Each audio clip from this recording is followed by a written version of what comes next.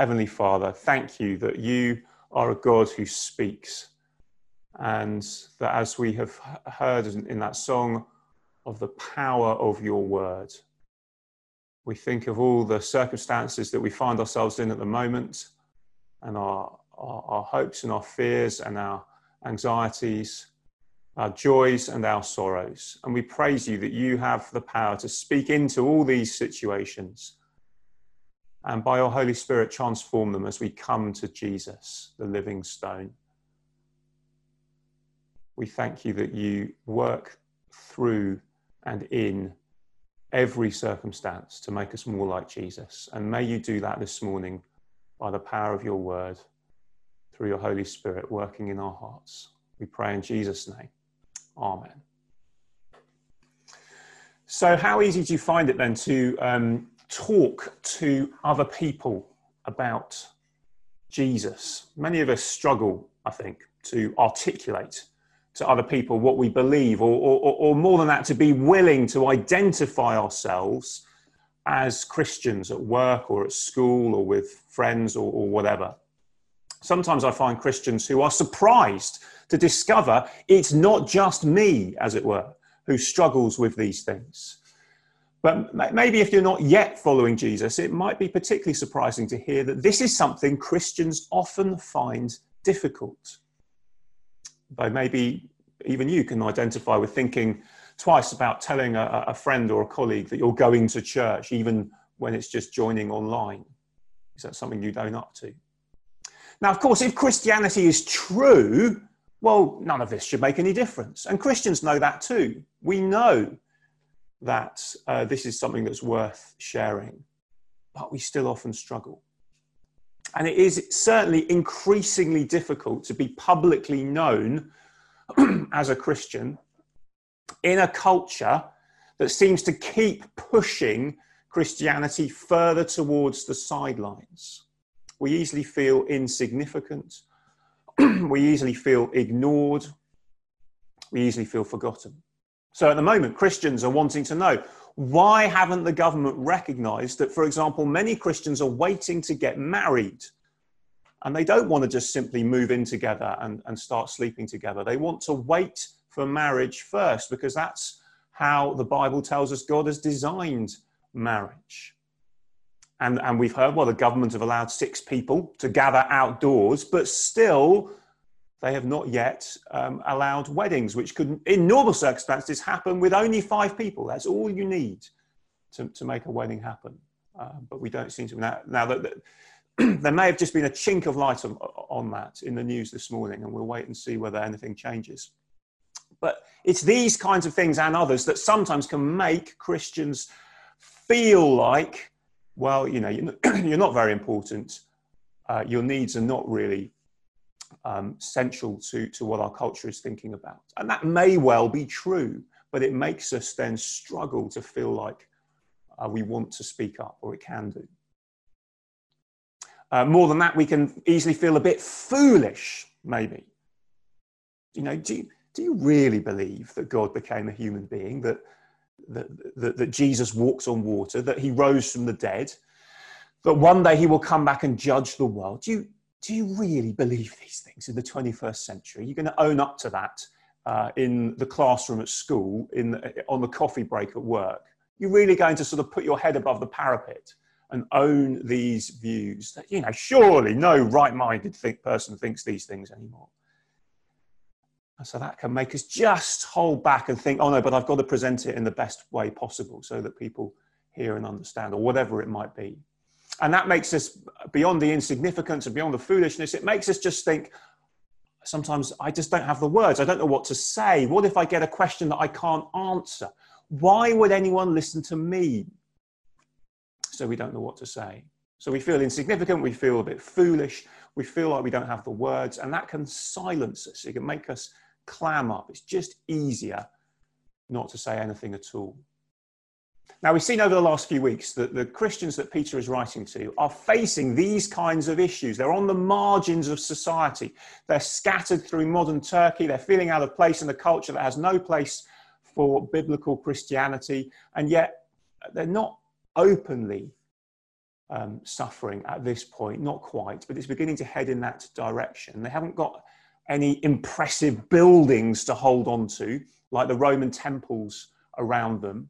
And they worship a crucified saviour in a culture where crucifixion isn't even mentioned at all in polite company. You don't talk about it at a dinner party or whatever. It's so shameful to even mention this punishment that's only for slaves. And they worship the God who became a man and died in that way. How can you speak about this in this culture? They feel insignificant, they feel foolish, they feel ashamed, and they don't know what to say. These feelings are very real for them 2,000 years ago, as Peter writes to them. Now, Peter's written to them about hope, and we've seen that over the last few weeks, and the implications of that for our lives here and now. Real, guaranteed, certain hope for the future changes everything now. And we're going to get in the second half of this, the second portion of this letter, from verse 11 onwards in chapter 2, he starts to get into some actual specific application for different circumstances that you might find yourself in as a Christian living in the world. But in this last bit of the first section, he reminds us of one more thing to get in place for who we are as Christians. He reminds us of our new identity as his people. Not just a bunch of individual Christians, but a new identity as a corporate people of God. And in these verses, he then shows how that new identity addresses those feelings of insignificance and foolishness and fear, as his readers 2,000 years ago and as we today seek to tell people about Jesus. We need one another. That's what we're going to see this morning. And the way these verses work is that verses 4 and 5 in chapter 2 are the headline for what Peter wants to say, and then it's unpacked in verses 6 to 10 a bit more. And we see here that in Christ, God has made us to be three things. We're going to take each of them in turn. Three things: a new temple, a new people, and a new purpose. New temple, a new people, a new purpose. So first, a new temple. Have a look at this. This is mainly from verses 4 to 8 in chapter 2. A new temple. As you come to him, a living stone, says Peter. You are feeling, you who are feeling sidelined, and you're feeling insignificant, and you're feeling scattered and foolish and rejected. What does Peter say? You need to understand that Jesus is the foundation for a new type of temple. He is the cornerstone, he calls him. Can you see that in verse 6 if you're following with me? He's quoting Isaiah, the prophet there from the Old Testament, those words. Now, the cornerstone, as I'm sure any sort of architect can help us understand, the cornerstone is the first stone that you lay if you're building a building. It sets the direction of all the walls in all the different dimensions. And at least it was then. I don't know if that's still true today, but that's what it meant then. And so this cornerstone is the first thing. And he's saying, look, this is the stone that is chosen and precious to God, but rejected by human beings. Can you see that in verse 4 and verse 6? Chosen and precious to God, but human beings think, no, we don't want anything to do with this. So he's this stone, he's a cornerstone, he's rejected, but he's a living stone. What does that mean? Well, it's pointing to the fact that he was rejected and he died on the cross, but then he rose from the dead. And so verse 7, the stone that the builders rejected has become the cornerstone. So Peter is saying the foundation for the new temple that God is building is not actually a physical stone, but a living stone for a living, breathing building of people who then are living stones. Can you see that? And if you remember nothing else from 1 Peter, remember this. What is true of Jesus is true of his people. That's what he keeps saying in different ways. And so he is the living stone, verse 4. Then verse 5, his people, are living stones. You're being built into the new spiritual house. The old house was the temple in the Old Testament, where the presence of God could be found. Now he dwells by his Spirit in his people. That's what he's saying. Do you see that? A new place for God's presence, a new temple. Now, do you see what this is saying to a bunch of Christians who are ashamed of how marginalised they are in their culture? You've got no impressive buildings to point to like the Romans around them. They've got nothing impressive to make the culture take notice of them. They feel foolish. And God is saying to them through Peter, you are where God dwells now on earth.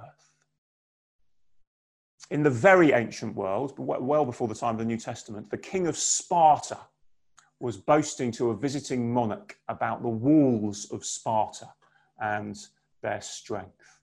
The walls of the city of Sparta. But the visiting monarch looked around and he could see no walls at all. There aren't any walls. Where are these renowned walls of Sparta that you speak of? He asked. And the Spartan king pointed to his army. These are the walls of Sparta, he said. Every soldier is a brick. And it's the same idea here, you see. You may not look outwardly impressive, Christian church, but every man and woman is a brick in this new temple of God's presence on earth. Be encouraged, therefore. Now, the implication of this, of course, is that the idea of a Christian going it alone, it's just me and God. I don't really need to go to church. I just open my Bible and I read the Bible and I talk to God. No, that's absolutely foreign to Peter's thinking here. Christianity is a team game. It's a family. If we try and go it alone, we won't make it, and we won't be part of this new temple, this building that God is making. You can't have a building with only one brick in it. Now, we need to hear these verses while we ourselves are out of our building. You don't need an impressive building on an expensive street in Hampstead to be significant in God's plans. But we need to hear that today, don't we? But we also need to hear this when, God willing, we are back using our wonderful building. It's a fantastic resource, but it's not our identity as God's people. That's why we stuck those massive banners on the railings that you might have seen if you've gone past. Church is more than a building. Our significance comes from God dwelling in his people. But we might also be tempted to look to other things to demonstrate our worth and our significance as a church, to our programs and our activities. Look how much money we give away as a church. Look how many staff we can employ. Look how much accommodation we own as a church. Or even look how slick we can make our online presence or not. Or how well can we do our music? None of that is what makes us valuable or significant. God has made his people into a new place for his presence as a temple. That is what matters. Now, of course, we also see that we're only part of this. Verse 4, if you look, we're only part of this when we come to him. Come to Jesus, the living stone. You see, Christ is either the cornerstone, the foundation of everything, the foundation of our lives, the foundation of our identity of who we are as his people, or, verse 8, what is he? He's a stumbling block. He's one or the other, either the foundation or a stumbling block. Some people, of course, will see Jesus as an irrelevance, an annoyance, and they'll prefer to try and kick him out of the way. But, it's a bit like one of those videos you'll find if you go looking on YouTube. Don't do it now, obviously. But, you'll find there's plenty of them out there, aren't there? Of macho man with lots of muscles, and he takes a big kick at a rock to get it out of the way, and the rock doesn't move, and he breaks his foot. And you'll find there's lots of things around on that kind of theme. But that's how it is with Jesus, you see. We either build our lives on him or we trip up over him. Now, in verse 8, Peter points out that they were destined to do this. And his point is that when people reject Christ, it's not as if it's outside God's plan, as if God's plan has failed, because that's often how it feels. You kind of think, well, I thought God wanted everybody to become Christians, and now these people aren't. Is it all failing? No, it's all within the plan. That's what Peter is saying. And Christians who are suffering need to hear that, or else they're going to give up when people reject them and their message. You're going to think, oh, well, this Christianity thing doesn't work. I'm going to try something else. No, if people reject you, understand that that's within the plan. But the problem is we read this today and we start to get worried about other things like, does that mean there's no second chances? If you reject it, is that it? No, there's always, before we die, there's always the chance to come back. Don't get distracted by those kind of questions. And if you know somebody who you love or you care for and you're thinking, well, no, they seem to have turned their back on Jesus, keep praying. It's never too late until death. We keep on praying and people still have a chance to come back.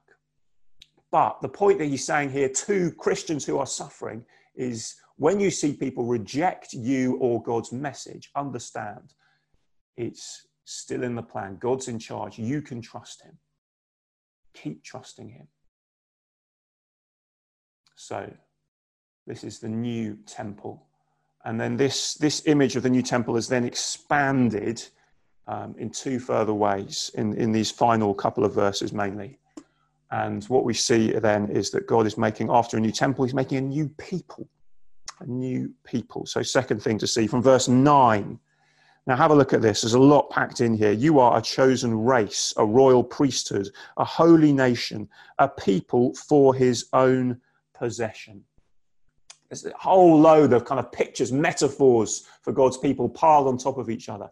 Now, if we work backwards through that, what do we see? The end point is to be his own possession, which is picking up on the bit that Edie read for us from Exodus chapter 19, which is going back to the foundation of God's people Israel. As he starts the nation off, having rescued them from slavery in Egypt, he calls them from the start. He says, you are my treasured possession. You may be rejected in the world, in other words. And as Peter applies this to his readers now, this is what he's saying. You may be rejected in the world. You may be insignificant in your culture. You may be afraid to be known as a Christian in your school or in your workplace or among your hostile family or whatever it might be. But you are God's treasured possession. He takes pleasure in you as his people. So his people belong to him. And working back, he says they're a holy nation, a royal priesthood. Now, again, these are all massive Old Testament words and concepts. And they're there in Exodus chapter 19. But basically, Peter is saying to Christians who think they've got nothing, you have all the privileges of the Old Testament people of God and more. You think they had it better because they had a land and they had a temple and they were a nation and people had heard of them. And God was sort of constantly showing up and doing stuff with them. And you feel now like you have none of that. And he's saying, no, you are still at the center of God's plans. You are a holy nation out of all the nations. You, even though you're scattered and you're not a nation in the sense of you've got a king and or a human king here on earth and a flag and all that kind of thing. But no, you are a nation under King Jesus, wherever you are. That's what he's saying to them. And remember, his plan in singling out his people like this was in order that they could be a blessing to all the nations. That's true in the Old Testament, and it carries on the same. It's the same plan carrying on into the New Testament. It's always outward focused. A holy nation for all the nations. And a kingdom of priests, a royal priesthood. There's no hierarchy. This is what this is talking about. There's no hierarchy in the people of God who know of some who know God better than others. We're all priests. Now, this might sound like a funny thing to say if you've not come across this before. I'm not a priest in a sense of me being a priest and you not being a priest. I'm an elder, a presbyter is the kind of Bible word for, or we sometimes call that a vicar or a minister. But we're all ministers, actually, aren't we? We're all ministers, just a servant. We're all servants in the church. But we sometimes, use minister with a capital M to refer to the leaders, the elders. But I'm no more a priest than you are. This is the priesthood of all believers, we sometimes call it. And what that's pointing to is that any of us in this new people of God can know God through Christ. You don't need to go through somebody else. Any of us, we're all on the same level. We have the same access. So this is all just getting clear on our new identity. But it's the first phrase that I want to just focus on for a bit more. That chosen race, verse 9. I think it's just worth dwelling on that at the moment, not least because of all that's going on in the world around us at the moment and on the news. You are a chosen race, he says to his Christian readers. Now, why is this important? Because it says to God's people, as far as race is concerned, the issue is not, are you black or white or somewhere in between, but are you in this new race, this new people of God, made up of people from every tribe, every nation, every race on earth. God's plan that started with Abraham was always for all nations to be blessed and to be blessed equally. Remember, it's priesthood of all believers, everyone coming on the same level, whatever race or background, whatever the colour of your skin, in other words. And it isn't merely virtue signalling to talk about race, as you know, it's tempting, isn't it, just sort of keep up with the news and say whatever they're saying, and you know, everybody's condemning racism, and rightly so, and we should be doing that. But it's not just virtue signalling, as it can seem sometimes to do that, because what we've seen, what we see here is that this is a gospel issue, because in Christ there is one new race, and that means all races are equal. If you go around denying that in some way, you're denying the implications of the gospel. Remember chapter 2 of Ephesians, we looked at a couple of years ago. When Jesus died, he didn't just restore relationship between us and God, he restored relationship between Jew and Gentile. And because of that, between the different races of the world. So does that just mean that we should just say that we're colorblind now, as you sometimes hear, that we're blind to color? Particularly, Peter's saying we're one race in Christ. Well, I don't think we can quite say that, because the sadness is that many people who are black or Asian or minority ethnic, many people from those kind of backgrounds are saying life is intrinsically different for me just because of the color of my skin. And some of these people, generally speaking, just in general terms, some of these people are saying that's true even within the church as Christians. Now, I hope and pray that that is not the case at St. John's, and I don't particularly see evidence of that, but I am what they call white and privileged. And so we need to listen to one another, and we need to give each other the opportunity, and please do speak up if you think that this is not the case, because we want to be one race. We want to be the one people of God, where there aren't sort of different levels of access to Jesus and to his blessings within the people of God, to do with the colour of our skin or our background, or, to be honest, to do with anything else, how well educated you are or what job you have. No, the one thing that matters is faith in Jesus, and that brings us together as the people of God. So we have a new identity. Peter is telling us as God's new people. You may feel squeezed out, you may feel marginalised. We are a new race and people. And then finally, and very briefly, all of this new temple, new people gives his people a new purpose, which is to be for God's glory. And so look at that, verse 9, a new purpose. Verse 9, that you may proclaim the excellencies of him who called you out of darkness into his marvellous light. We are all these things in order to declare how good God is. That's what it means to proclaim his excellencies, to talk about what he's done and who he is. and to talk about how he's made his people a new temple and a new people, and given us a new identity. It's all in order to proclaim, look how good God is. Look at what he's doing in the world. Many times through this letter, the logic is live differently, do things differently, and the watching world, the watching culture will see and hear about God through your words and your actions. Do you remember we started by thinking about how tongue-tied we can feel when speaking about Jesus and held back by fear and foolishness? And Peter's saying in response to that kind of thing, he's just saying, just tell people what God has done. That is all. And what he means to you in your life, tell people about that. What he means to you, what it's meant for you to struggle, to trust in Jesus through all your struggles and your joys and your sorrows. Why does it make a difference to you to trust in him today? Just start there. We heard Jeremy Marshall on Thursday doing that. And just speaking about how God was at work in his life and his circumstances. We can all do that in different ways. Tell people what he has done for you. Don't worry about not having the words. Sometimes people ask me questions. I don't know the answer. Even though, I don't know the answer to all the questions I get asked. Certainly not. And I just say, well, I need to come back to you on that. I need to think about it.